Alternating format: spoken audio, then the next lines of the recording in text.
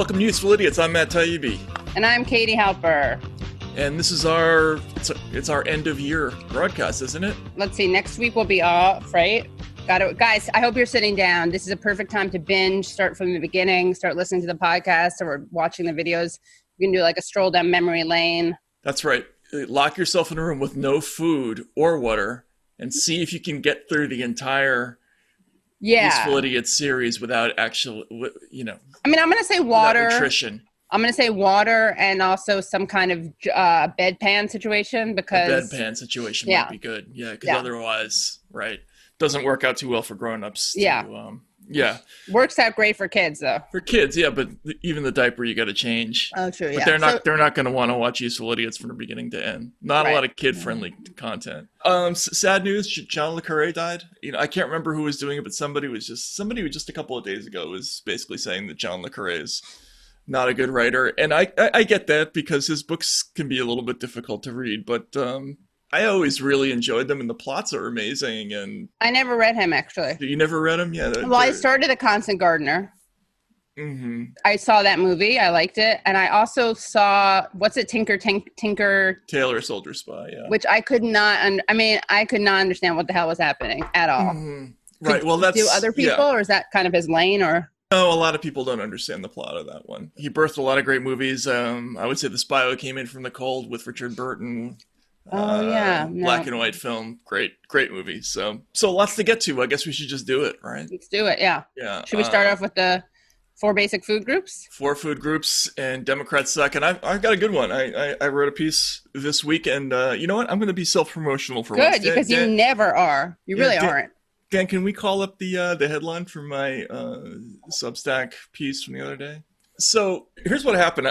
Right after they passed this new COVID relief package, which is really 2 bills, Monday afternoon. And I got a call from a staffer on the Hill who was like going out of his mind and basically saying, if you go back and look at the chronology, the Democrats basically negotiated against themselves going back months so that the relief package that people are ultimately going to get is by a factor of 3 or 4, maybe even higher, lower than what it would have been had they negotiated correctly, or had they been willing to take a hit, like in the form of allowing Donald Trump a headline or 2 along the way. So just so people know the basic outlines of this, the deal that they agreed upon is 2 bills.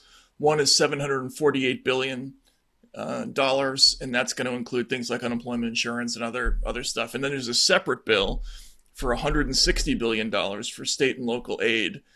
So this is going to be voted as two different things. If you go back and look at the original Democratic wish list, which was the HEROES Act, which was passed in the House, I think way back in May, which is $3.4 trillion bill, that had $1.13 trillion in state and local aid in it, in that ask. And it had everything from $1,200 checks for people to all kinds of other programs that they wanted. The Mitch McConnell then countered with something he called the HEALS Act, which is hilarious that he called it that. HEE? No, it's HEALS. I know, it would have been good. Would have been good. But, even though it was way lower, it was about $1 trillion deal. It did include the $1,200 checks. And so this sort of set the parameters of like where everybody was negotiating wise. It was going to be like $1 trillion versus $3.4 trillion. And then the idea was they were going to meet somewhere in the middle. Democrats went on to pass a new version of the HEROES Act that was $2.2 trillion. And right around then is when Trump was getting in all kinds of scandals and trouble. And I think it was roughly contemporaneous with when he actually got COVID. Do you remember he started plummeting in the polls around then? Yeah. He was saying things like, only old people die of... Exactly, right. Yeah, exactly. So he's desperate. Bad PR. Such a bad move, yeah. Yeah, he was awful at this. So he's desperate all of a sudden to actually get a headline. And the White House, in the person of Steve Mnuchin and Trump, they come out with a $1.8 trillion proposal in October. And the Democrats just shat all over it. Pelosi had dismissed a number of proposals before this, but the $1.8 trillion plan which remember is like only 400 billion below where the Democrats were at that point. She dismissed on a number of grounds, but one of the main reasons was that the aid to states and localities was only $300 billion. And she insisted that she couldn't go any lower than 436 billion on that. She said the Mnuchin offer of 300 billion was sadly inadequate. So they rejected that. Long story short, they end up not doing a deal before the election. Then the Democrats, Pelosi and Schumer, decide to put Joe Manchin and Mark Warner in charge of negotiations. And these are the most conservative, most austerity-minded members of the Democratic caucus in the Senate. They end up doing this. They have a bipartisan committee that puts together this deal, and it ends up. Remember, she said the 300 billion for states and localities was way too low. Yeah. They end up at 160 billion as part of a separate bill, which incidentally may not pass. They're already signaling Steny Hoyer and Dick Durbin in the Senate both signal that they're willing to pass the $748 billion bill without the $160 billion bill. So in other words, the Democrats are already signaling that they're willing to take zero on state and local aid. That's called a Steny Dick. The Steny Dick? Yeah. They're going to take a Steny Dick, yeah. Take a Steny Dick. Yeah. And then here's the other fun part about this, which is that the $748 billion bill contains $560 billion in offsets. So it really just includes most of the money in it is money that they already appropriated from the CARES Act that just hasn't been spent yet. So there's only $188 billion of new money in the $748 billion deal. So they're going to end up with a deal that's probably going to be $188 billion in new money when they rejected probably 3 or 4 times that at various junctures leading up to the election. It could have been worse. What's the final amount? $748 billion. And it's not voted on yet. Right. So, okay. And what was the thing that they rejected? They rejected a $1.8 trillion proposal, which, to be completely fair, was a proposal by the White House, and it wasn't clear where McConnell was going to be on that. Right. However, my strong suspicion is that would have passed. Right. Well, look, it could have been worse because that's the Senate.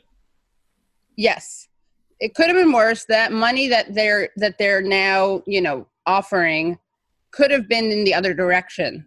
In other words, they could have passed a bill making people pay that, making people pay back. Yes, right. That amount of money. So, it could have been worse. Like, we should just be thankful that it went in the correct direction. That it's going in the correct direction. That is true. And we should also point out that although there aren't $1,200 checks in this bill, so there's no direct payment stuff.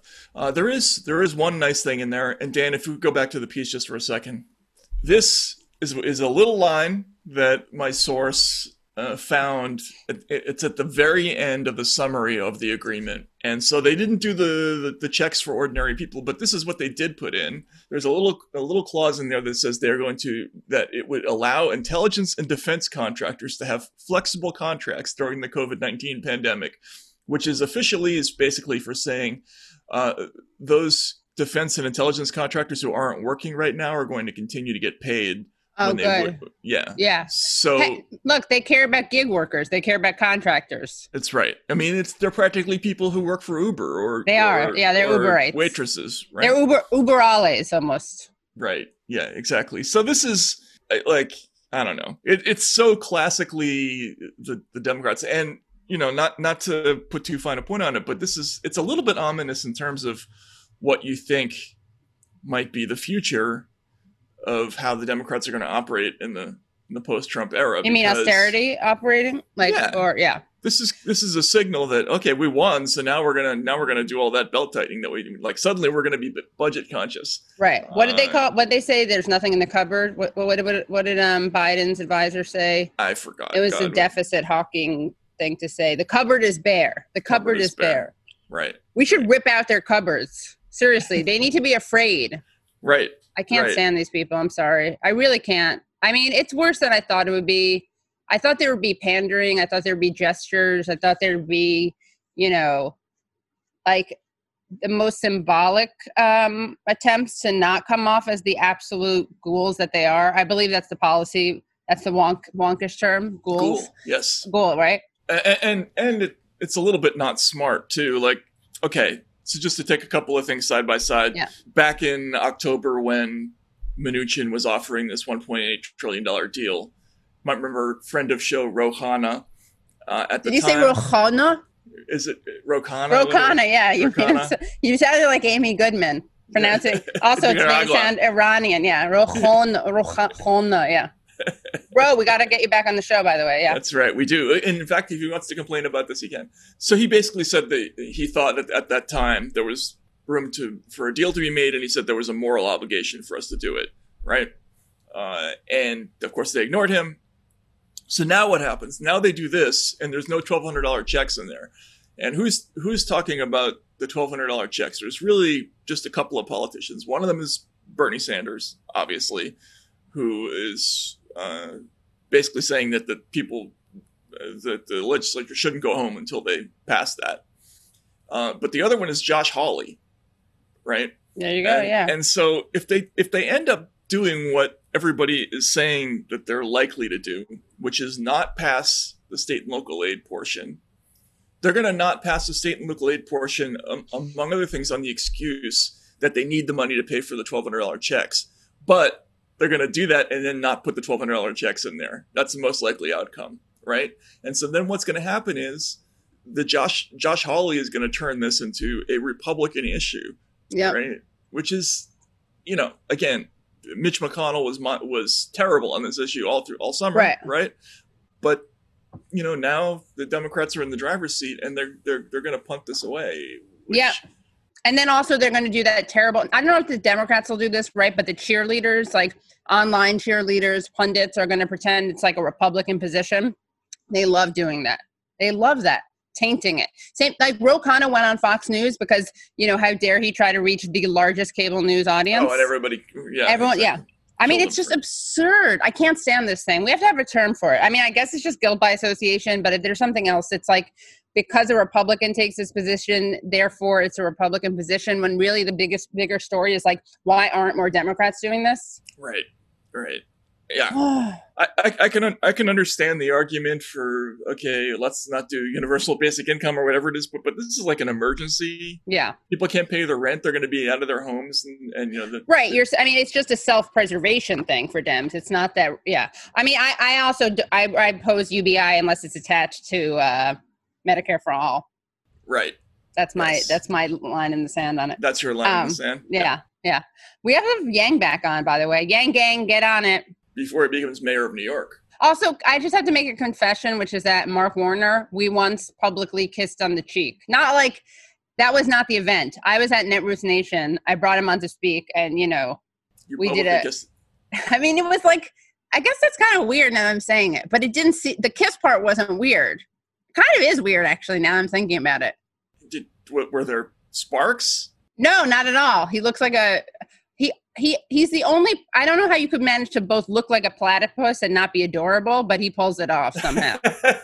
Non-adorable platypus? Yeah, non-adorable platypus. And actually, that should be the New York Times capsule description. Virginia's non-adorable, it should be non-adorable platypus Senator Mark Warner, D. Virginia. Yeah, that's what it should be, yeah. All right, what do we have for Republican Suck? For Republican Suck, we just have these little snappy items, twin stories, because I'd be remiss if I didn't center Trump's various awful things. So we got Trump rolls back Endangered Species Act, removes habitat protections of at-risk animals, reading at Democracy Now! With just over 1 month left in his presidency, Trump is gutting the Endangered Species Act by rolling back habitat protections for at-risk species, including grizzly bears, whooping cranes, and Pacific salmon. The new rule narrows the definition of habitat to areas where species currently live, but not those where animals might move to because of the climate crisis, or areas where they have previously lived that could be restored. The policy group Environment America said in a statement, animals that have already lost so much of the land they once roamed,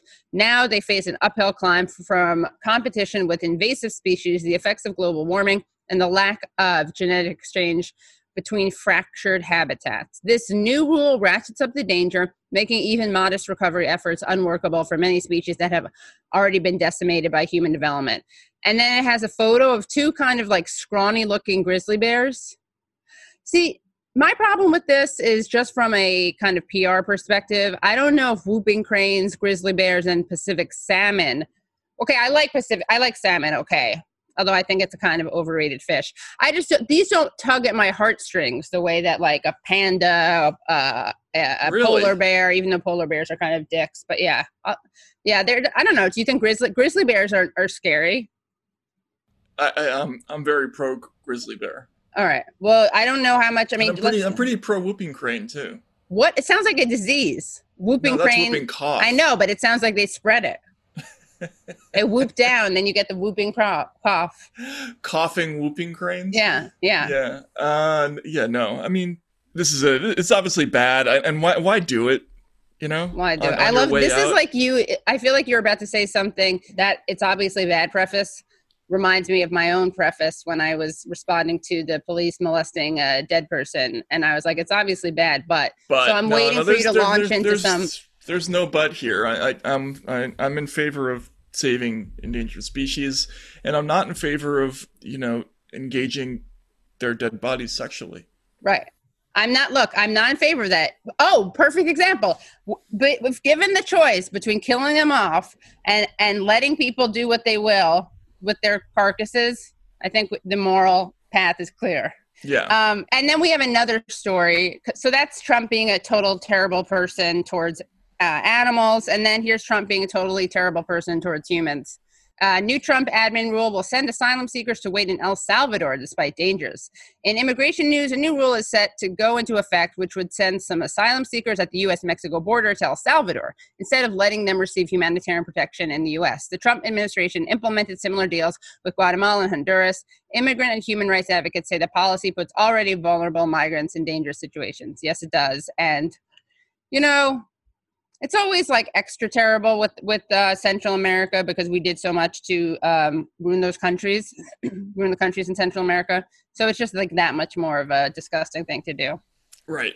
But it will tickle the fancy of conservatives because now the upside of seeking asylum in the United States is eliminated because now you don't even get to show up and wait in jail for your case. Right, the lovely conditions, the lovely incentives. Those are both bad things. So, yeah. So we've done our duty. So isn't that terrible as me, right? Yeah.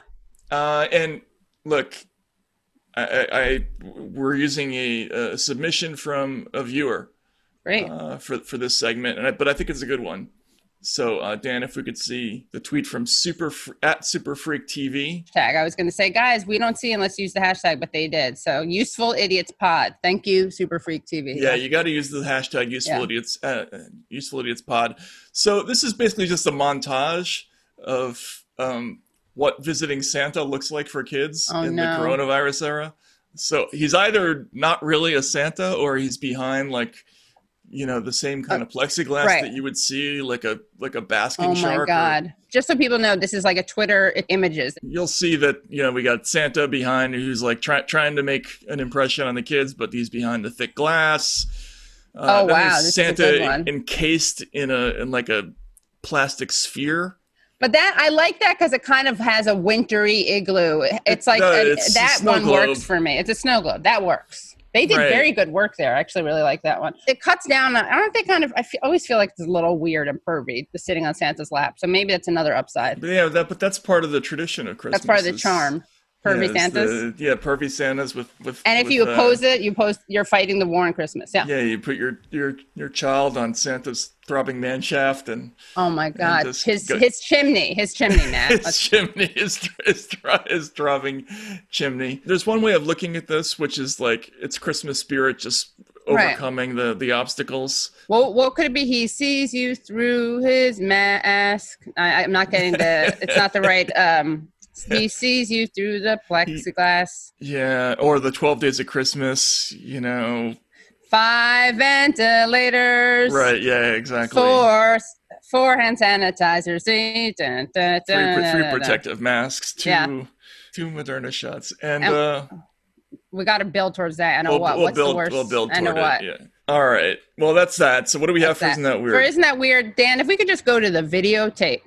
So for people who can't see, for people who cannot see or are not watching or read, right?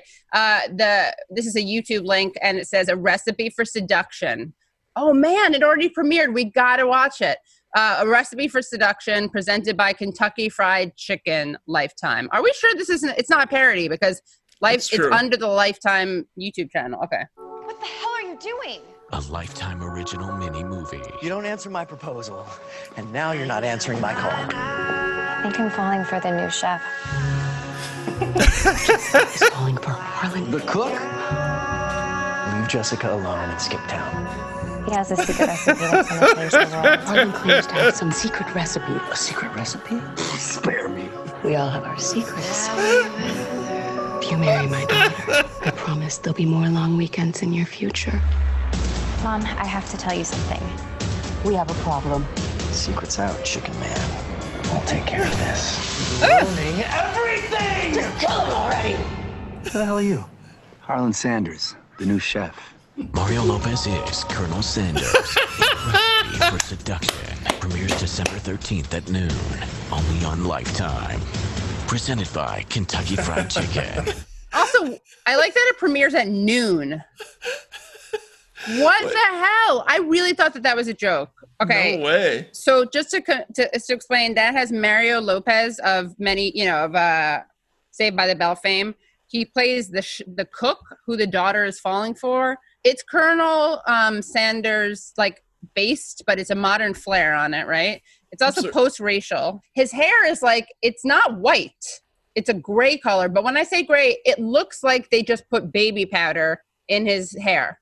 Yeah, it's not natural gray, right? It's let's take Mario Lopez's hair. And, yeah, the premise of the show is that it's he's very attractive and he's seducing the daughter. And it's the animal magnetism of Colonel Sanders that bursts the Kentucky Fried Chicken empire. What could be more awesome? What premise could be more awesome than that? Not for a lot. Lifetime show. I mean, also presenting it KFC plus Lifetime. It's so. I feel like that's the punchline to a stupid joke, but it's real. It's fantastic. There should be more things like this. I'm gonna watch that over and over and over again. Yeah, it's so ridiculous. All right, so we have a couple of quick things we want to discuss. Yeah. You wanted to talk about Mayor Pete, who's one of your favorite people. One of my faves. So he's named. What did Biden pick him as? Transportation czar. Transportation czar.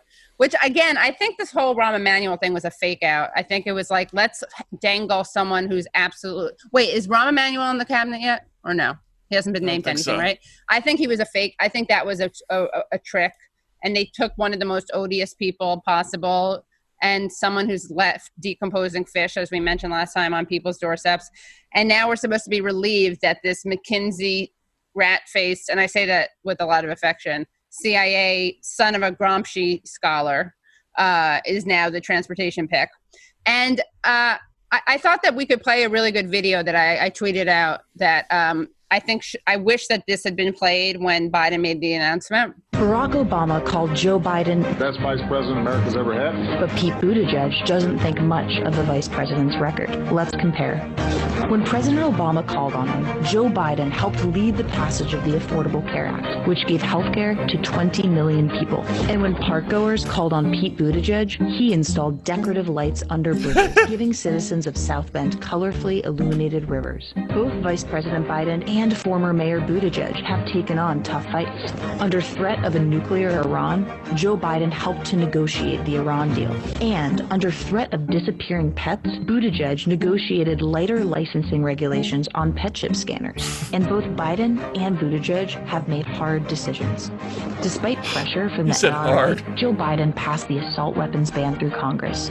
Then, he passed the Violence Against Women Act. And even when public pressure mounted against him, former Mayor Pete fired the first African-American police chief of South Bend. And then he forced out the African-American fire chief, too. We're electing a president. What you've done matters.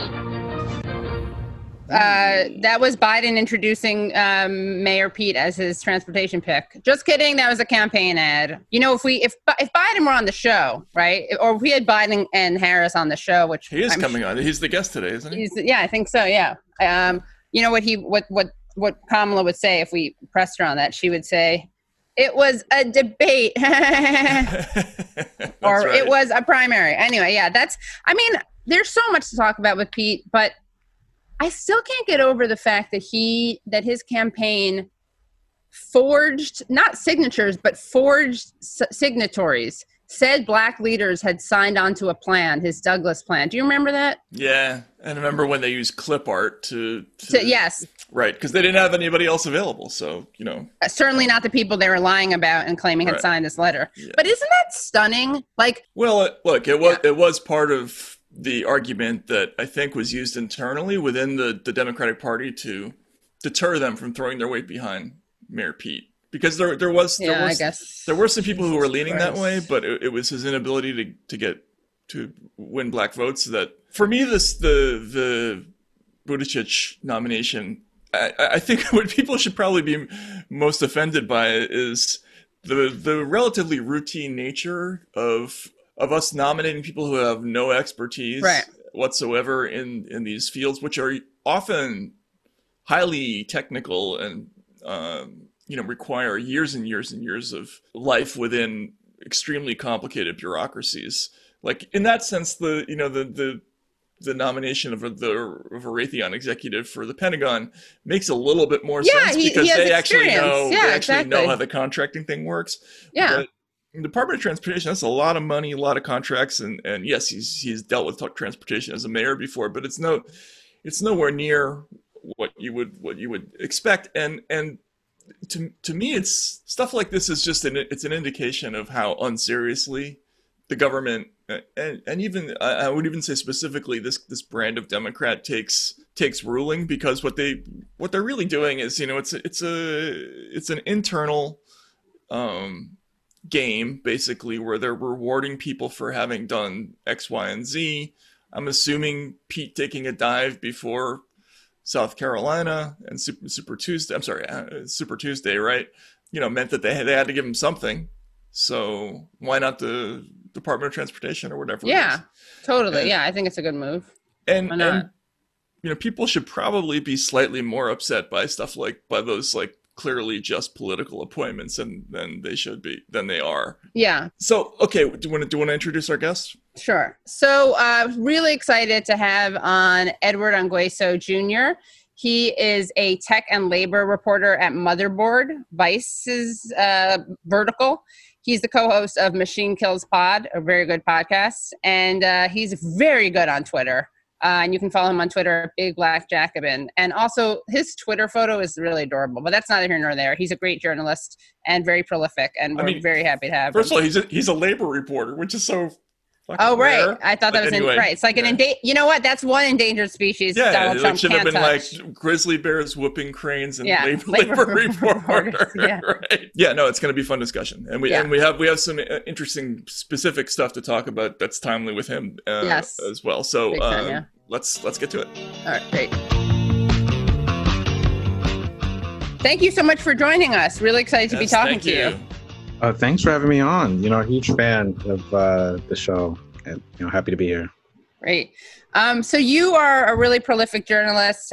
And Matt was chuckling before about the fact that you're a labor reporter because there are none. Yeah, you're like an endangered species. I'm sorry, that's not funny, but I know what you mean. But yeah, the labor journalists that are around are all doing really great work. There's also another on my team, Lauren Gurley, who also does the same beat. I think pretty much are overlapping it. It used to be it used to be standard at every newspaper that they had a labor writer, and then they just started vanishing. Obviously the fact checkers disappeared, the investigative reporters disappeared, but the labor reporters were one of the first to go, and when they started cutting down. So it's great to see the tradition continuing. Do you guys all know each other? Are you on a listserv? There's some listservs, and groups and all that for I guess people to keep in touch or help each other amplify stuff. Also, because a lot of the labor reporters are also like you said, since they just got pushed out of publications, they're like freelancing, for the most part. Is it tough to get when you're pitching labor stories? Do you ever get people openly saying to you, like, we have a tough time drumming up interest in labor stories, or do they actually give you reasons, or do they come up with something, some excuse that's not? Yeah, I think I was hired explicitly for labor and tech, and so I've never really had any problem with it. But I do know that is a problem, that like some people will not want to talk about or have a hard time getting labor stories put across unless it's like in a very specific confine, like gig economy or unionization efforts, versus like wider questions about like power dynamics in a workplace, or discrimination, or exploitation of workers that might already have some semblance of protection. Before we dive into some of these other issues, do you want to start, Katie, with the thing that? Yeah, sure. Yeah. So we're going to talk about your reporting, your articles, but definitely wanted to ask you about this tweet that you wrote that a lot of people mistook as sincere. And actually, we haven't gotten into this yet, so this is a great opportunity. As people may know, The Intercept leaked a video. I guess I wonder who leaked it to them, but there was a Zoom call that Biden had with Black leaders, civil rights leaders, and a lot of people were upset about it, either because of what they heard him say, which was pretty damning, I would say, also kind of on brand, but even more on brand than I thought would be possible.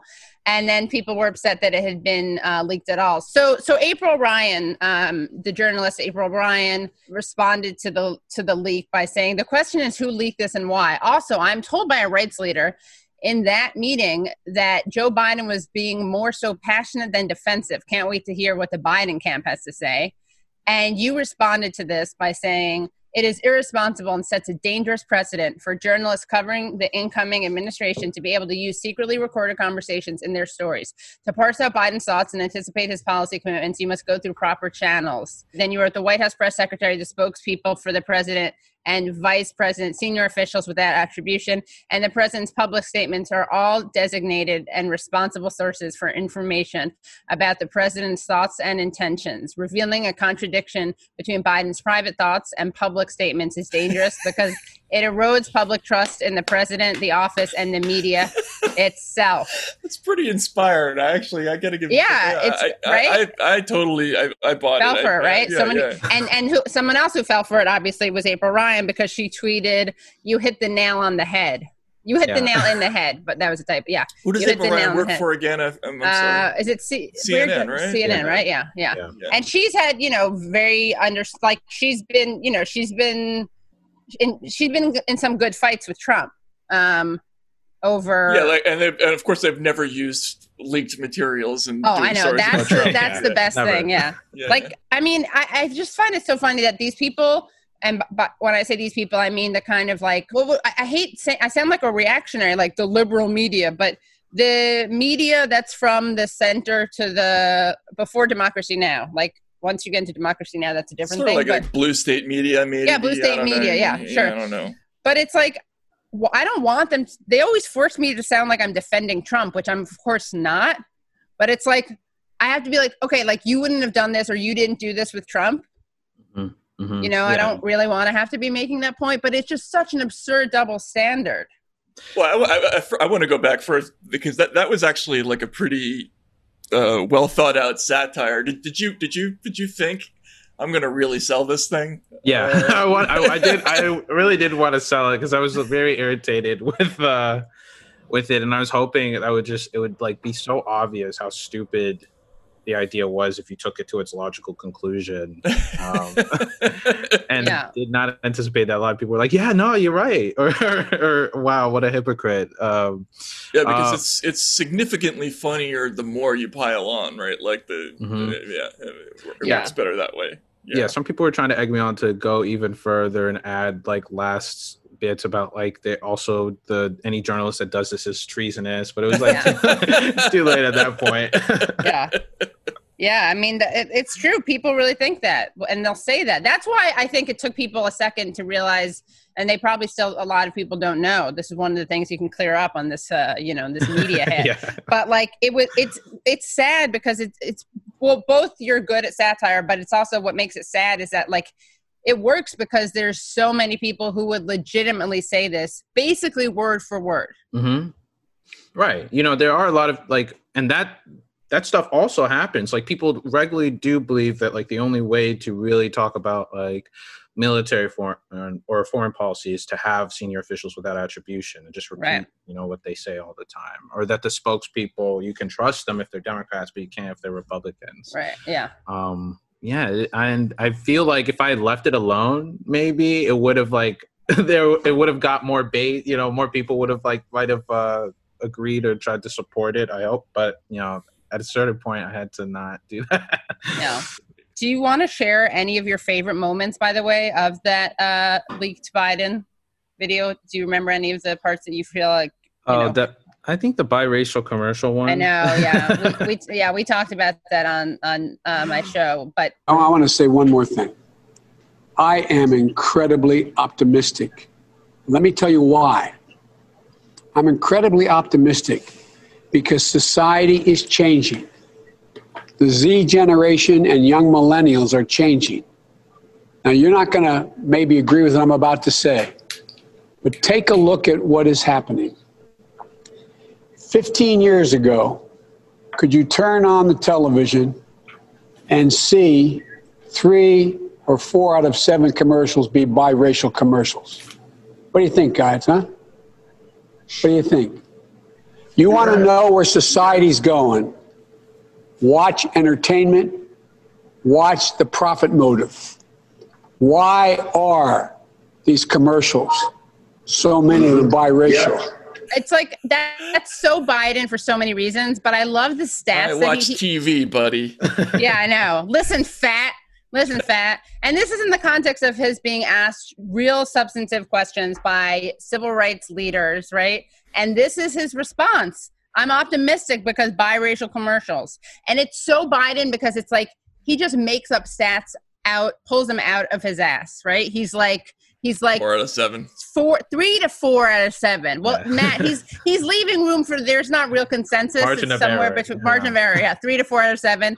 And then he's like 25% are actual racist, but like it is funny that this stuff didn't get a whole lot of coverage. I know. Why didn't it? The guy's already elected. That's the thing. Like I kind of thought that people were, we saw this with the whole Hunter Biden thing, right? Like we saw people really uncomfortable with reporting on stuff that would help Trump and harm Biden so close to the election. And I thought people would like light up a little bit on it once he was elected.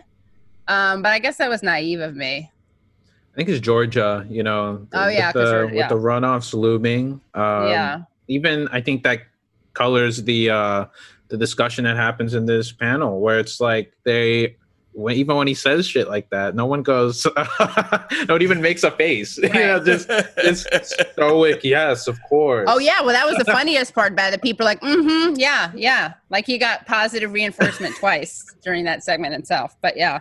I mean, it's so funny. I mean, not only are labor reporters disappearing, but the concept of reporters who view themselves as being separate and apart from power is also evaporating a little bit, right? I mean, I think that the mindset of people who genuinely think that their role is to protect people like Biden from bad information. I don't know. I'm curious what you think. Is that more of a thing now than it was in the past, or? I think there's definitely been for a long time with like mass media systems, this idea that like you should in one way or another, or that the people who get selected for to be close to power or reporting on power are going to be ones who are like going to agree to adhere to or really believe in these sort of ideals, right? Mm-hmm. I see it. I think also, you see it kind of in reporting on tech, and reporting on Silicon Valley, where there's this sort of deference, or has been a deference to tech executives and founders that I feel like maybe might have also pushed that more onto the general mass of reporters. I mean, there's been pushback against this. This reporter for KQED, Sam Harnett, wrote like a really great review of like tech coverage as an example, and talking about how a lot of times just like PR points were repeated as stories and press releases. And I think that's a similar phenomenon in politics. The closer you get to power, the more it can easily become just like repeating what's being fed to you.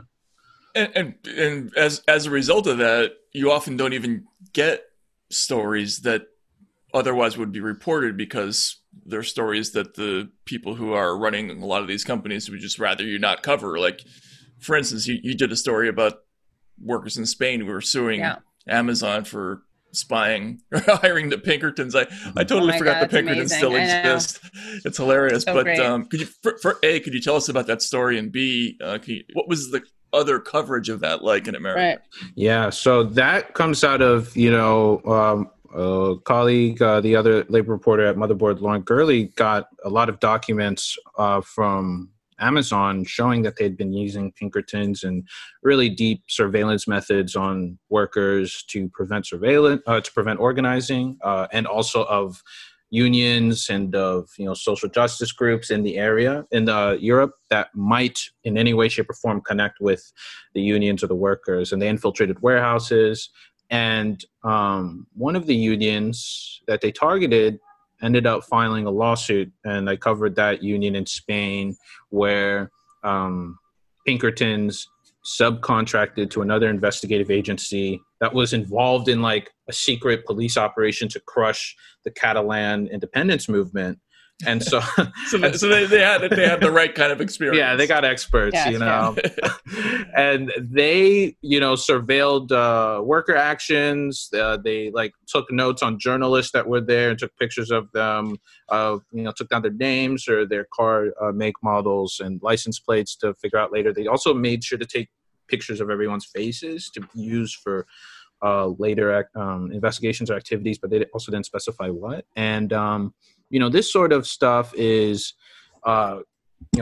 ridiculous. One, because the company always denies that it does anything like that. And then like a month later, right, we get like this, which is only, I'm sure, the tip of an iceberg. And it feels as if not much can be done because of how much they already exist so outside of the purview, it seems, of regulations and political control, or political checks in any way.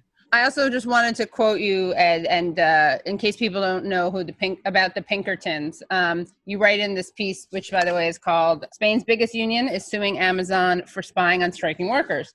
The Pinkertons are infamous for a long, bloody history of frustrating labor organizing in the late 19th century, going so far as to kill striking workers, conduct sabotage and espionage, and infiltrate organizing efforts with agent provocateurs. In 1893, Congress passed the Anti-Pinkerton Act, forbidding the government from contracting with private detectives. The Pinkertons have spent the 100-plus years adapting, however, and are still widely used by private companies for worker surveillance, as well as anticipate and protect corporate clients from violence sparked by climate change. They're horrible. I mean, the Pinkertons are famous for being the people who are like, on the other side of the, extremely destructive labor wars with bombings and going after coal miners, and they're legendary for exactly that purpose. So. Why didn't they change their name? I don't know, because I think the recoil from them is not shared among like corporations. It's really just like us, the people. Right. The corporations are eager for that sort of thing, because they're good at what they do. I mean, they, like, for example, with their climate change moves or attempts to get into the climate change business, they protect and drill, executives on like what would happen if like you're going to get kidnapped if your company like decides to do something that angers people in the middle of like of climate change, privatizing water, polluting some waterway, burning a forest or something like that. They also try to teach people how to like do hardened bunkers, and this stuff is like anathema to us, but that's what I guess it's important for executives to be able to have a bunker. It's a good name. Yeah. I mean, also, don't forget, the Pinkertons have cachet because of the whole noir movie like era. I mean, Dashiell Hammett was a Pinkerton, so and a lot of his stories were based on his experiences as a Pinkerton detective. So they do have this sort of like detective reputation that is probably positive for some people, but again, another example of a story that you wrote that I felt like didn't get a whole lot of reach was the lawsuit the Justice Department filed against Google for anti-competitive practices. Could you talk a little bit about that? Yeah, the DOJ is filing or filed lawsuits, and this is part of like a growing wave, I think, of lawsuits coming out of the DOJ and FTC to hold Google and Facebook accountable for agreements they made to corner the market in search, to act in anti-competitive ways against firms or startups that might have undermined part of their market dominance in advertising or in search or in social media or in any of the various industries they're trying to reach out into. And I think that the Google one is interesting because a lot of the immediate reactions seem to be that, oh, a settlement is just going to be what happens, and kind of also ignoring that, like, it is kind of huge that they've put forward a case alleging specific wrongs and saying that they're illegal, saying that they've illegally tried to suppress competition. They use really strong language. They were like calling him an unchecked monopolist, right? Mm-hmm. And yeah, no, you're right. Like the strong language, I think, is also important. And where it's easy, I think, to lose sight of just like how meek this country in general is with large concentrated power. And that to take the first steps are encouraging and can be pushed forward if we have like clear sight of what we want, which is, ideally to break up, these companies. Is it your sense that there is just going to be a settlement and it'll blow over? I mean, what's the end game to that story? I think it depends largely on if they're able to successfully get ahead of it. The Biden administration is hiring a lot of people from Silicon Valley, and like that could be in of itself something that creates a roadblock to real antitrust action. If enough people spread ideas or ideologies that oppose, the growing sort of, Brandeisian movement that markets are, work best if you have a state that can intervene and regulate the size and control and the concentration and the market power of certain companies. If those ideas are allowed to flourish, then I think that it would not yield in a settlement, or even if that one did, that there are other cases that can be made for anti-competitive and antitrust violations. But I am like cautiously hopeful. Partly, I think it helps also that these companies are just hated, or have like a low opinion among the public. And also, I think it also helps that these movements are coming and gaining more traction. It'll be like a very vicious battle, though, because this is worth hundreds of billions, trillions of dollars for all of these companies. Could you explain a little bit to what the specific argument for Google's, I guess Google/Alphabet's anti-competitive practices were? Because it had something to do with the way they use the Android property, right? Like what exactly is the argument? So there's an argument, one, that they were able to sit down and make agreements with Apple to pay them to have the search engine as the default search engine. Right. They paid billions of dollars into that. And then there's another that they were able to make it so that their search engine wasn't able to be removed, so that they would be able to boot off competitors, that they would be able to use their own search results to redirect back to their own products and services. And prioritize them even over more relevant results from another competitor or business. And that they've also created an infrastructure in which companies do have to rely on them for getting before people, either through advertising, right, or through space on some Google product or service. And that Google can use this, similar to the way Amazon does, to gain insights about competitors and figure out ways to preempt, their attempts at expansion, or to undermine them and attract their audiences to the company itself. Another story that was relatively uncommented upon, but you did comment on, was and actually so did we, to our credit, was Barack Obama's discussion of drones in his book. Oh yeah, that was great. Ron made me do it. Ron made me do it. Could you talk a little bit about why? Because that's a little bit outside your normal purview. Like, what made you decide to write that story?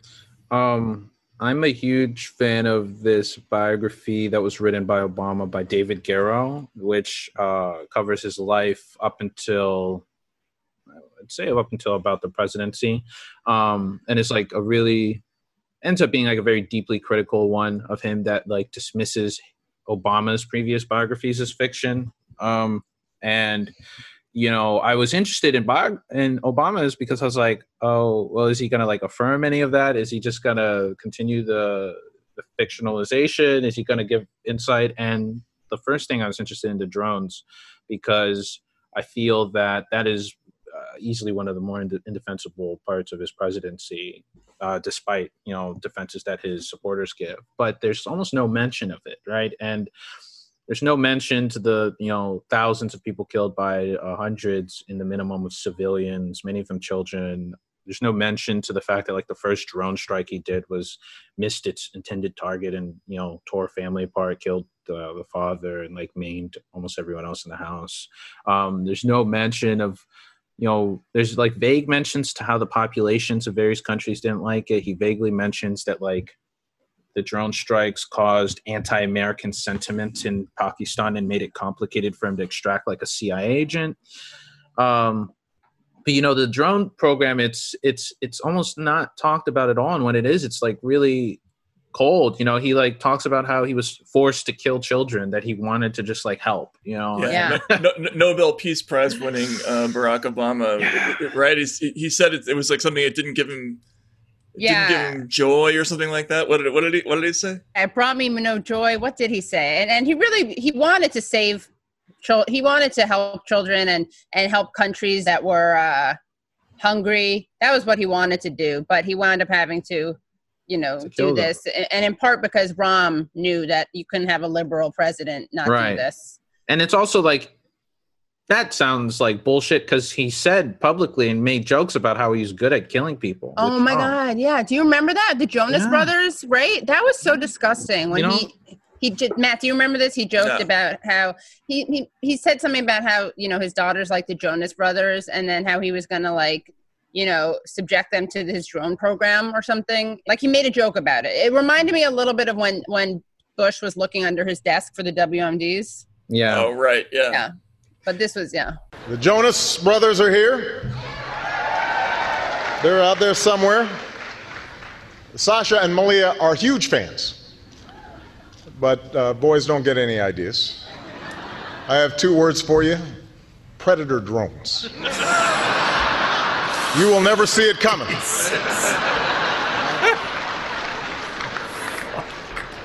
You think I'm joking? Can you imagine being one of the people like you mentioned, like who knew like Come the on, victims? I admire that. That's hilarious. Well, yeah, sorry. I again, I've seen this clip before, so I got all my laughter, my hysterical laughter fit out of my system. But imagine being one of the people you interviewed, Matt, who knew it was like from the schedule. They're familiar with the U.S. droning schedule, but like hearing that. I know, yeah. He's getting laugh lines from it. The next thing is going to be him sitting down with Jimmy Fallon and having them do a routine about it or something like that. Oh, right? How about like with a joystick or something? Yeah, yeah. There's funny. Another moment where he was like, I didn't expect to be so good at killing people. I didn't know this was one of my strengths. And it's like, well, you discover things about yourself when placed in difficult situations, right? Yeah. Presidents do the darndest things. Yeah.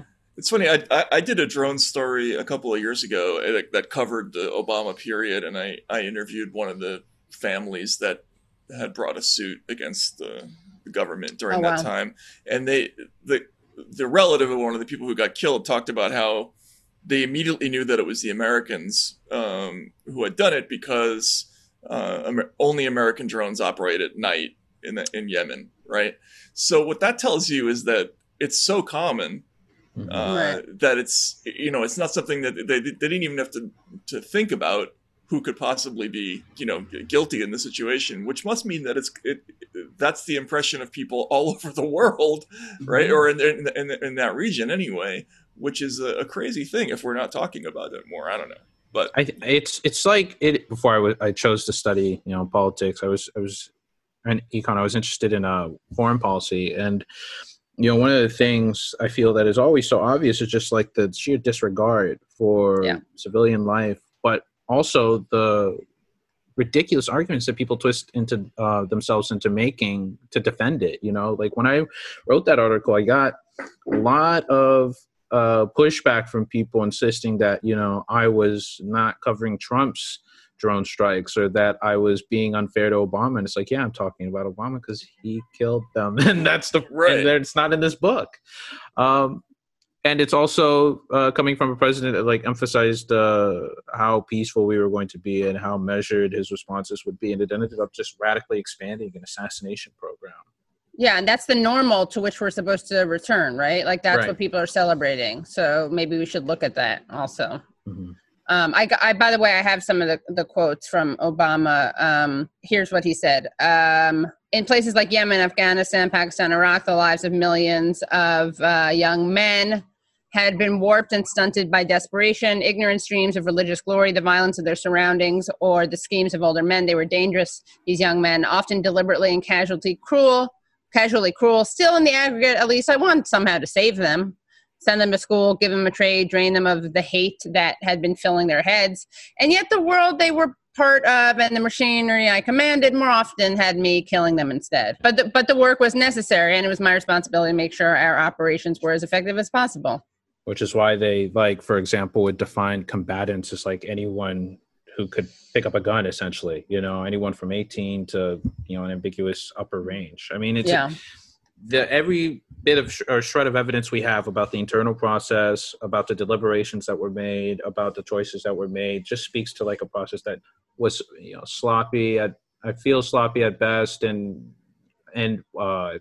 obfuscates it. Probably will prevent us from ever really knowing how many civilians were killed. And they were like unsettlingly like jocular about it, right? Like they nicknamed it Terror Tuesdays, when they would get together for those meetings. You didn't know about that? No, Terror Tuesdays? Yeah, that's when they would get together to decide who was going to be on the list and who wasn't. And the list, by the way, they called it the disposition matrix, if I'm not mistaken, which was that was the kill list. But anyway, so one of the things I wanted to ask you about, do you consciously go out of your way to pick counter narrative stories? Because you kind of do a lot of them. Like it seems like you sort of perceived your mission a little bit to push back when there's a story that either isn't being done or should be done. Like for instance, when Anonymous was unveiled and it turns out to be Miles Taylor, and you wrote a pretty powerful article arguing that this person should be thought of in a different way now that we know who it is. Can you talk a little bit about your thought process in doing that story and what the reaction was? Yeah, Miles, one of the more frustrating things over the years is like seeing people involved in crimes, specifically against like civilians and hurting them as much as possible, and just saying it was their job, and that like what else would you expect them to do? And Miles Taylor was particularly infuriating because involved in this detention program, building the camps, providing cover for them at every outset, being part of like the close inner circle, and at no point ever having like any sort of concern, moral dilemma. And it's only when his like paycheck is threatened and there's a risk that he might not be able to like go to some think tank or some fellowship or some foundation that he suddenly speaks up and profits, I think, perceptively on the willingness of liberals to, see someone bad profess their guilt, right, or seem to profess their guilt and then want to be like accepted back in. And I think, in a lot of places, and especially it was like an intersection of things that bothered me with like the way foreign policy elites can operate in like fundamentally immoral ways, and then the way that tech giants and people in tech can also like aid and abet like, you know, immoral stuff. And it feels like two sides of the same coin to me, where it's just like, if you have power, and if you've done evil and horrendous things, then all you really need to do is like say, not even really say you're sorry, but say that it made you feel bad, you know, doing it. And that's enough. So I hope to like, in those stories and in other stories in tech, like counter narratives where it's like, we should believe this propaganda, we should believe this redemption arc, we should believe like this nonsense that we're being fed. Yeah, and for those who don't know the background, this is the person who wrote the article in the New York Times that was it was an editorial that says I think it was part of the resistance, part of the resistance, right. and inside the Trump administration, right at the same Right. time. Mm-hmm. And I'm pretty sure he got an enormous book deal too. Huge, yeah, he did. Right, yeah. Mm-hmm. But like instantaneously, once that article came out, there was only one take on it. Like, this person's a hero. Yeah. And it was almost like people weren't allowed to make the obvious observation that maybe a person who was working for Donald Trump, you know, might have multiple sides to his or her character, right? Yeah. It was just very strange. My favorite was and he was a Google lobbyist too, right? Yes. Yeah, Google brought him on to be a lobbyist as well. And that when Afterwards. employees tried to organize against that, they were fired or, you know, punished and retaliated against by Google. And Google got, you know, held to account for that by the NLRB and was found to like have been illegally retaliated against surveilling employees. What do you... I mean, I love when Bolton was like, working for Trump. I never knew. Like, I got to write this tell-all book because how was I to know? Like, literally, what about Trump didn't you know coming into the administration? Like, you know, what was the thing that you learned? You had to work for him to learn. That gave us one of the this kind of funny tweet by Trump where he said that John Bolton's only job in the White House was going, oh, let's go to war with Iran. I know. It was I was so team Trump. Sorry about this, but like I was so hard team Trump in that battle. Because like, I mean, in that area, he's like so much, I mean, it's so funny watching them talk about each other. And I'm like, with Trump, I'm like, yeah.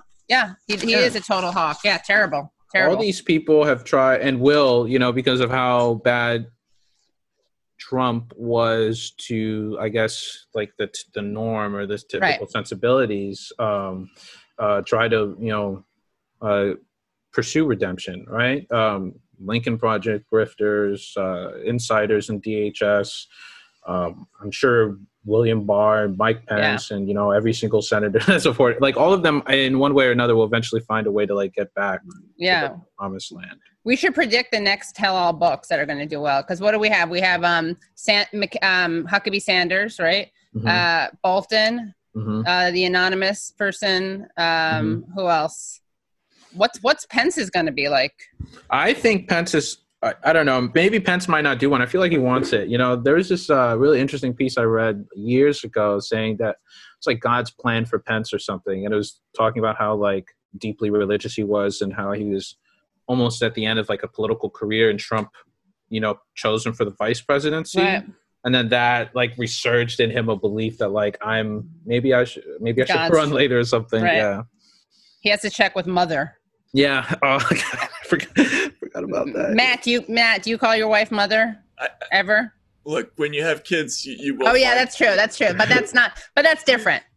Yeah. My dad, when I was growing up, my dad still was like, ask mommy, but that's very different. Yeah. You did another story that I thought was really interesting in that because I feel like it presages something that's probably going to happen all over, which was about the use of Ring cameras in Jackson, Mississippi. You know, we're obviously in this age of incredibly sophisticated surveillance techniques, but we haven't yet taken that step that, like, for instance, Great Britain has taken, where they overtly just have CCTV cameras everywhere, and we're going to be constantly monitoring things. What does that story in Mississippi mean, and does it fit into a larger movement that is visible in any way? Yeah, I think the Jackson, Mississippi story is, you know, concerning for a few reasons. One, because the mayor was elected on this promise to be like the most radical mayor in the country. And within 2 years had carried out pretty extensive partnerships between the police and Amazon to put private surveillance in stores as part of a pilot program, and also to like build up platforms that the city might be able to use to get surveillance from these cameras upon asking. I think it's also concerning because, you know, the surveillance itself is a problem. It's also likely illegal. There are states where you can't just record anyone who passes by your property. But there's also like, so what? You know, like they just do it in such a volume that it is hard to keep up with, hard to contest. It's not clear where the lines are drawn between like what they're right to do as a commercial vendor versus like growing to be a private and powerful entity.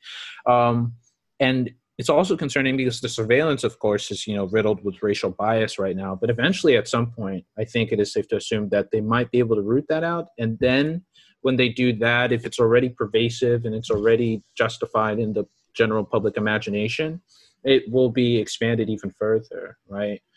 Because a lot of the pushback to it is the racial bias, and not a lot, or not as much as there should be, concern about what mass surveillance does to people, knowing that, you know, privately and publicly they can be under watch at any point, or what it does to a culture in which like you're encouraged to snitch on your neighbors, snitch on workers, snitch on people who might be suspicious in a community.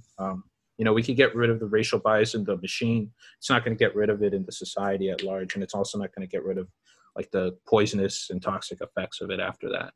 It reminds me of Adolph Reed talks and writes about this, about the disparity discourse and the disproportionality discourse, where it's like, okay, like, yeah, it's bad that poverty is disproportionately, you know, that there are racial disparities that reflected in poverty. It's like, but like the goal isn't to have a more diverse group of people in poverty. Like the goal is actually to address poverty. And this is like kind of like that on a different level. You know, the goal isn't to just have a less racist surveillance state.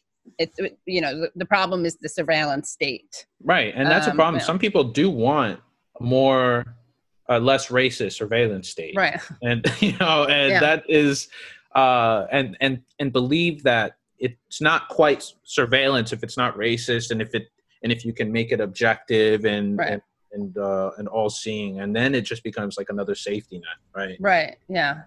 It's like it's a meritocratic. Right.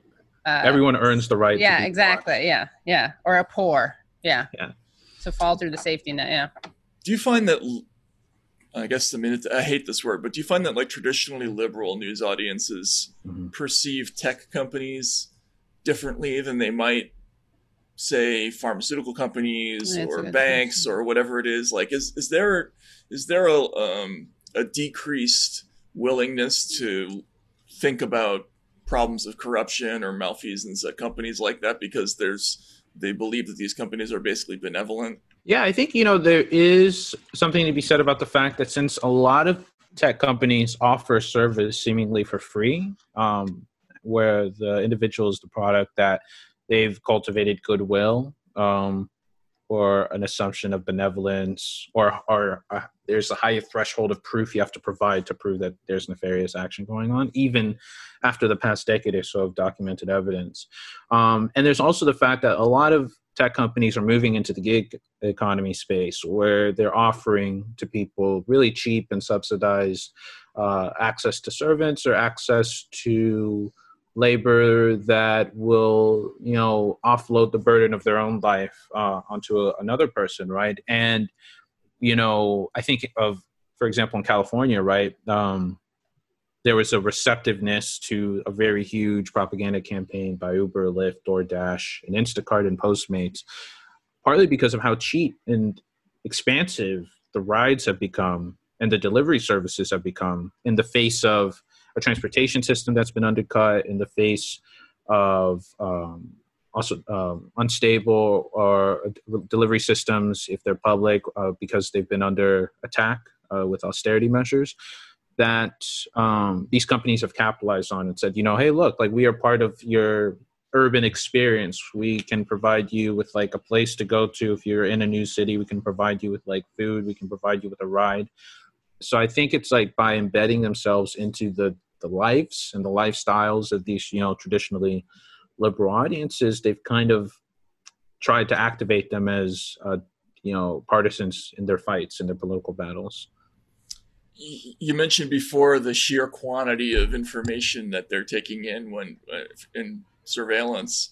Can you talk a little bit about Project Aria, which I didn't know about before I looked up your stories? Like, basically, this is like a Facebook test to see how much information they could possibly theoretically take in. So it's like they're selling it as like, we want to map out virtually the entire world, so they'll just give people at the earliest iteration, they were just going to give people headsets and you just walk into any place and walk around and videotape everything. And then they will digitally rebuild it for a map of the entire world, which ostensibly is so that it can improve location services, it can improve maps, it can improve information that people just have in general about a city, but in reality is going to be used more or less to help them figure out what new services they should or can provide. Right now, for example, they're dipping into gig company work, right? The information reported that they're trying to figure out how to compete with TaskRabbit and Angie's List. And it's not hard to see how Project Aria, mapping out extensively some area, some place, could collect information for Facebook to be like, oh, this area would be ripe for us to, put some, or to establish some, center for gig work, right? For house cleaning or house cleaning depot, if there are a lot of homes in the area, right? For gig work, for construction, or for, driving people around, or for whatever job that people will need. And it's a disaster. It's a privacy nightmare because it has been a fight to get them to say, like, let's not record everybody's faces, and let's ask for consent about whether or not you can be recorded. And it's also just a nightmare in terms of like, why does a company that we should not trust in any way get to decide we're going to just like record everything and figure out, maybe we'll give it to you. I would definitely fight for flattering filters. I would demand that for when I'm being photographed. Yeah. I mean, the secondary danger, and I don't know that you've written about this actually, but so you have these companies that are taking in massive amounts of information about their customers and about the people their customers interact with. So they're compiling these enormous databases that, for the most part, just passively sit there. But to what extent do these companies have arrangements with law enforcement or international law enforcement? Like, how much do we know about any other uses that those databases might have apart from the commercial applications? Right. we got like the first hints of this, right, with the Snowden documents and the discussion about how tech companies. Traitor. Yeah. Right.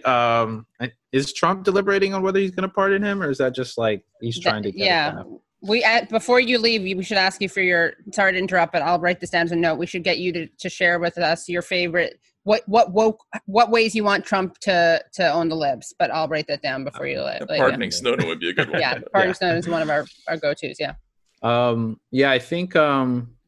I think that we got hints of it with the Snowden documents, but the companies then said, "Oh, we're not doing it anymore. We'll never do it again." We were forced to. Actually, we didn't want to, even though they did want to. But I think that it is, from what we've seen, there's closer and closer ties. Google is trying to become a military defense contractor, as is Microsoft and Amazon, as are these gig companies that are trying to do services with federal agencies. As I think that we can expect there to be ways to figure out how to make money off of that data, because already the primary model of a lot of these companies is, all right, we collect a lot of information that's in your home, your conversations, your interactions, your behavior, and we use that to improve our assistants, right? We use that to improve Alexa. We use that to improve the Google One assistant. We use that to improve Cortana. And then we offer more improved versions to businesses for them to structure their operations around. And so we have you train it for free, and then we sell, the trained product to companies. And I think that sort of model of like extracting data, sitting on it, and then figuring out what to do with it in partnership with the government is going to become more and more common, with companies, especially like IBM, like Intel, that are trying to figure out how to create ecosystems that just suck up data from cities and then offer it to firms that say, hey, like, let's privatize like parking space along the sidewalk so that it can be optimized. Hey, let's privatize like sewer system so that we can optimize it. Hey, let's privatize, parking lots or this or that, and balkanize more of the city, balkanize more of daily life. What's to stop law enforcement from saying, okay, well, we have a search warrant. We'd like to get access to every conversation that ever took place in this house because of X, Y, and Z. I mean, has there ever been a situation like that where? I mean, so like one, I think, good example that I think suggests that if there may not be too much preventing them from doing that, it's like, when it was found out that the DA was using stingrays to like track people and then arrest them, and then using the stingray data to go back in time. I thought you meant literal stingray. Sorry. They're these big ass boxes that just suck up like all the communications in an area because they act like a cell tower, and they were using them to then be like, okay, we didn't have enough to justify a warrant, but 5 days ago they were doing this, so we can just say like that was what got us to be suspicious. And that's when we figured out they were a criminal, or they were doing something that we arrested them for.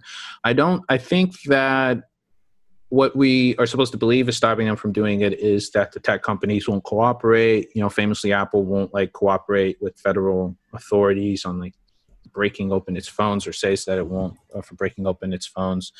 Like with the San Bernardino shooter. I think we're also supposed to believe that, the court system, or at least the overt court system, would deny such an attempt, but they have secret courts. They have agreements with these tech companies. They also have technology that can break open these phones. So I don't know. It depends. Maybe, I guess, like, do they want a warrant? Like if they don't want the warrant, then maybe they'll just go for it. Also wanted to know, you have two recent articles that are, I think, kind of go interestingly hand in hand in an interesting way. One of them is about Uber, and I think it's your most recent one. It's about Uber, and the subheading is Uber said Proposition 22 would prevent price increases, but hiked fares to roll out benefits that come with a boatload of caveats. And then Uber Eats lets anyone identify as the owner of a Black-owned restaurant. Several restaurants listed as being Black-owned on Uber Eats appear not to be owned by Black people, which makes me want to. Can we open up a Useful Idiots restaurant, Matt, and declare it a Black-owned restaurant? You could. I don't know if that's a good idea. But. Well, I mean, I think that it would be easier to do the second thing, perhaps, than the first thing. But, I wanted to ask you about Uber and Prop 22. And speaking of the disparity and disproportionate discourse, or something I like to call woke washing, there was a huge effort, right, to use Black people in advertisements for Prop 22. But, I mean, Biden must be pleased as punch. Right. I'm not sure if he'd rather biracial advertisements or Black, but can you talk about both what's happening with Uber, what Prop 22 did, and how kind of identity politics were weaponized in the service of those? Yeah, there's this really interesting article by an early Uber investor where he says that Uber's in a PR crisis, and what it needs to do is to become ruthlessly woke. And oh my God, that's so great. Yeah. Ruthlessly woke. That is. I'm going to start using that all the time. Ruthlessly woke. Yeah. I got to get that. Yeah. Did you write about that? Yeah, I wrote a bit about it because Uber did do that. So, for example, one thing that Uber did was in 2017, there was a hashtag delete Uber that went viral because people had believed that it was trying to break a strike by taxi drivers who wouldn't pick up people in protest of Trump's Muslim ban, right? And instead of shying away from that hashtag, they put up billboards saying, if you don't think that Black people deserve equal access or economic opportunity to delete Uber, just like they earned their salary on that one because that was like just a very quick turnaround. There was a lot of backlash, but I think it did the purpose. It's part of the campaign they did with Lyft where it's like, we are providing upward mobility that you can't get because you live in a community where you don't have buses, right? Or public transit. And we get you access to your jobs, to your schools. But at the same time, these companies charge more price. They hike their fares if you're in a black or non-white neighborhood, and tend to leave that out. In California, in Prop 22, they also more or less paid for companies, paid for groups, grassroots groups and civil rights groups to endorse them. Like they paid off the leader of the NAACP about like $85,000, right, to her, own firm. And then she ended up, going full swing and supporting them. And like that sort of, pay to play arrangement is, so it's disgusting and so deeply cynical because the vast majority of Ubers and Lyft's drivers are, black or brown, right? And those are people who, even if they were employees, already are poor or have less access or protection from discrimination and access to healthcare. And as contractors, have even less access to the resources that Uber is claiming to give them. So to buy off support for them, to use them as tokens and advertisements, to center their voices, to say that, this campaign, which is really about exploiting, everyone, is really about protecting black and brown workers is I think like a perfect sort of like deployment of identity politics by a corporation to, convince people that it's fine, that it's on the right side of history. While making the line, I mean, it's always ironic. Like there are two levels. One is when it's just like when it's super, super ruthless, right? And sordid, when it actually like disproportionately hurts the very people that they're, because that's not always identity politics can be weaponized in various ways, but this is like the real home run way, which is when you're actually harming the very communities that you're claiming to be centering. You're centering them as victims, I guess. Yeah. You're centering them as people you're screwing over. So gross. We saw the same thing with, some of the banks that had used predatory subprime practices, right? Like, Wells Fargo got busted for that whole, what did they call them? Ghetto loans scenario. And then, but they're all, after the George Floyd incident, they were all adopting Black Lives Matter slogans. I mean, it's an effective tactic for these companies, really, right? I mean, it's a good question for you. And this will be, Kate, this is the moment where I say this is my last question. Last question. I have 17 more. Yeah.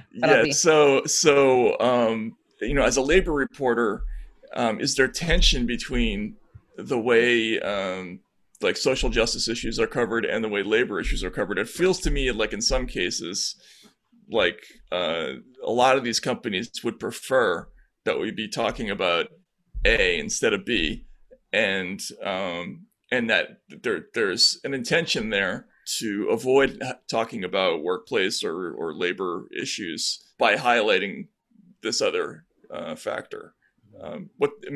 As somebody who covers labor, do you think that's a trend that's industry wide, or is it just scattered companies that do that? I think definitely there are companies in attempts to kill unionizing efforts, to get rid of scrutiny of their workplace conditions. We'll talk about diversity, right? And I think the way to always avoid that trap is to just talk to workers and focus on the workers themselves. Because if you start focusing on diversity at the executive level, diversity at the manager level, or opportunity or access, right, versus like the reality of, then it's easy to get lost in the narratives that they have ready to throw at you, right? I think, like you were talking about with the dispossession, like a lot of these places do in one way or another want to try to sell it that, like we're not perfect, but everybody is getting fucked, at the same level. And so it's fine. Like you shouldn't, criticize it too much. But I think, an easy way to avoid that trap is to just constantly focusing on this system that doles out, exploitation and suffering and misery to anyone who's in front of it. Because that's when you'll discover, there are instances where certain groups are getting hurt the most. And then you also discover instances that are providing context in terms of poor workplace or in terms of maybe racist practices or sexist practices or, horrible conditions in one way or another that are, continuing to feed up and prop up what we're witnessing. And I just want to know if you had any any comments about Biden's cabinet picks. Any of your favorites? Oh yeah, my favorite is Mayor Pete, who loves SimCity and is going to use those lessons, I'm sure, to I don't even know what he would want to do as Department of Transportation secretary, but I think it's actually kind of on brand. I was thinking about it because of Biden and even Harris's kind of commitment to or opposition to busing. It's kind of on brand to put a very someone with a problematic record in terms of race on their transportation. Yeah, same. It was him or Rahm Emanuel, right? It's like the guy who fired all the black heads of the police and fire department, right? And had a pretty horrible relationship with the black population in the city, or it's the guy who covered up the murder of a black teenager. Right. Yeah. I mean, they're both so. I mean, you can't go wrong with either one, right? Yeah. But I mean, that's exactly. I mean, it's so cynical. People were saying this, that they thought that Rahm Emanuel was just a kind of what's the word? Like a trial balloon. Yeah. So that people would be very relieved that it's not him, and now we can be really happy that it's Pete. Yeah, that people thought that happened also with Brian Deese. You remember the BlackRock guy? That his name was for one thing, and he ended up getting the NEC instead of the OMB. And they gave OMB to Neera. Yeah, I think Neera is definitely my favorite pick. Actually, Neera is aspiration of posters everywhere, and you're right, to ship posters. Yeah, you're right. I mean, that is a place where representation really is important. Yeah, people who stay up all night tweeting, engaging in Twitter fights, and punch subordinates in the chest now can look up to her and say that they too can become, high functioning. They can see themselves in her. They can see it. Also, I mean, this whole thing of the lived experience discourse, that's clearly a talking point that Biden people have been when you hear Mimi Hirono saying it, and also MSNBC reporters saying it, and a lot of people on Twitter, Neera Tanden's lived experience, which would be a good thing if her lived experience living on, in Section 8 housing, as her lived experience appraisers bring up, if that led her to then defend things like Section 8 housing instead of urge them to be cut. And it's also why are we constantly talking about this? And the person we're defending is a millionaire. Why? What the? Yeah. If we really talk about lived experience, would it not make sense to actually, if they're really about the sticking to the diversity, then hiring people who are, or choosing people who are not wealthy consultants and insiders for the party. But that's that to me, not to be cynical, it's of course that won't happen. But it's a good rhetoric. I mean, but how about your recent lived experience, defending austerity or stealing Libya's oil after bombing it? Yeah, that'll be good. I think she'll help us do all sorts of new crimes and fund them in smart and creative ways. She is innovative. She is a disruptor. She's a real corporate creative. Yeah. All right. Well, cool. Well, thank you so much. Thank you so much for coming by, and this was great. And we'll try not to continue the trend of not having labor reporters as guests. We'd love to have you on again at some point. Yeah, we'll have you on again, and have also your colleague. Yeah. Yeah, no, that would be dope. Yeah, but I really had a great time talking with y'all. Would love to come on anytime you want me. Yeah. Excellent. Great. Thanks for coming on. Thanks for coming on, and well done with that. That tweet, I know. That tweet thing. That was. I gotta say. Yeah.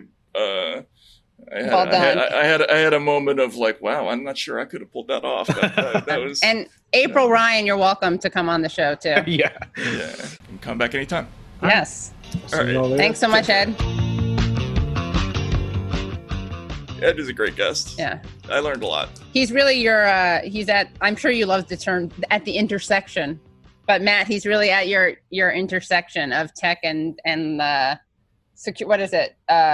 surveillance and surveillance. Yeah. Foreign policy. Yeah. No, and what I like about him is that he seems to go out of his way to do the things that they probably don't want him to do. Yeah, so yes, that's always a telltale sign of that this is a person who belongs in this business. So anyway, that was great. Everybody stay safe over the holidays. Thanks for tuning in. Don't watch any of those other shows because they hate Christmas. The Pod Save America people right now are plotting to kill Santa Claus. Yeah, they hate Christmas and they hate Hanukkah. And Hanukkah, right. And any of the other holidays. Otherwise, have a great holiday, and we'll see you again on the other side. Great.